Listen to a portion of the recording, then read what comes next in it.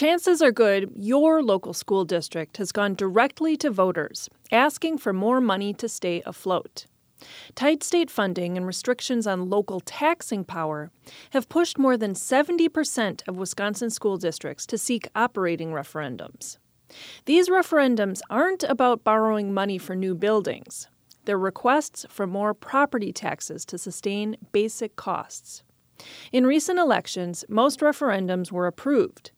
But what happens to the unlucky districts where voters say no?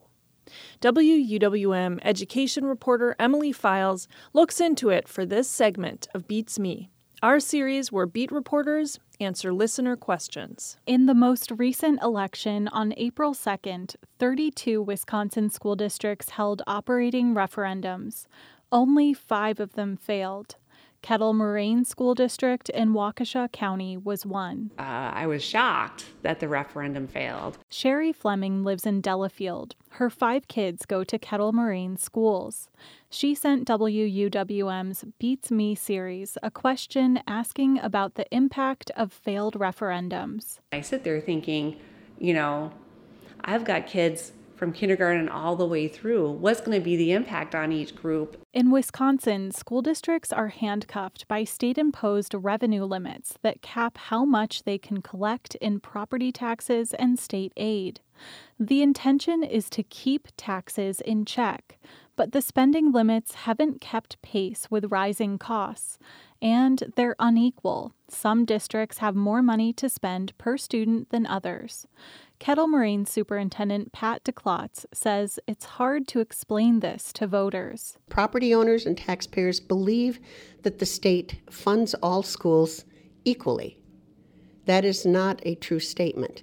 There is great disparity in the funding of districts, even within Waukesha County. To exceed the spending caps, districts' only option is to ask voters. DeClotz says revenue limits have squeezed Kettle Moraine for a long time, forcing years of cuts in areas less visible to students. We've been able to manage through a number of different ways, including Act 10. We've shifted a lot of cost to our employees. We've used every possible tool and strategy to the point that we're now out of tricks. So the district went to referendum to try to cover basic costs, but it failed with 52% of voters opposed. Now Kettle Moraine is making cuts that more directly affect students and families. 5th graders won't have band or orchestra next year. Middle schoolers will no longer get to take French or German. Parents will pay more fees for athletics and other programs. DeClotz says in future years they may have to consolidate elementary schools or make other more dramatic cuts. It is not sustainable.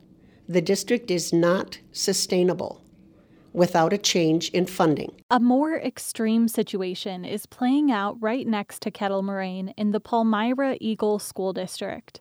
Scott Hoff is school board president. I unfortunately have to do a job I never expected to have to do, and that's work to dissolve a school district. Palmyra Eagle has lost hundreds of students to the much bigger Mukwonago School District through open enrollment. That loss and other financial challenges led the district to the very last resort, referendum. But it failed by a wide margin. Palmyra Eagle's financial situation is so untenable that it's moving towards dissolution. We don't have the money to keep going. Kettle Moraine parent Sherry Fleming questions Wisconsin's school funding system, which has pushed 3 out of every 4 districts to seek an operating referendum. To me, it seems like the system is broken. And, let's say a community ends up consistently voting no. Well, what happens to that school district? State lawmakers are poised to increase school funding in the upcoming budget, but deeper changes to the funding formula are less likely. Emily Files, 89.7 WUWM, Milwaukee's NPR.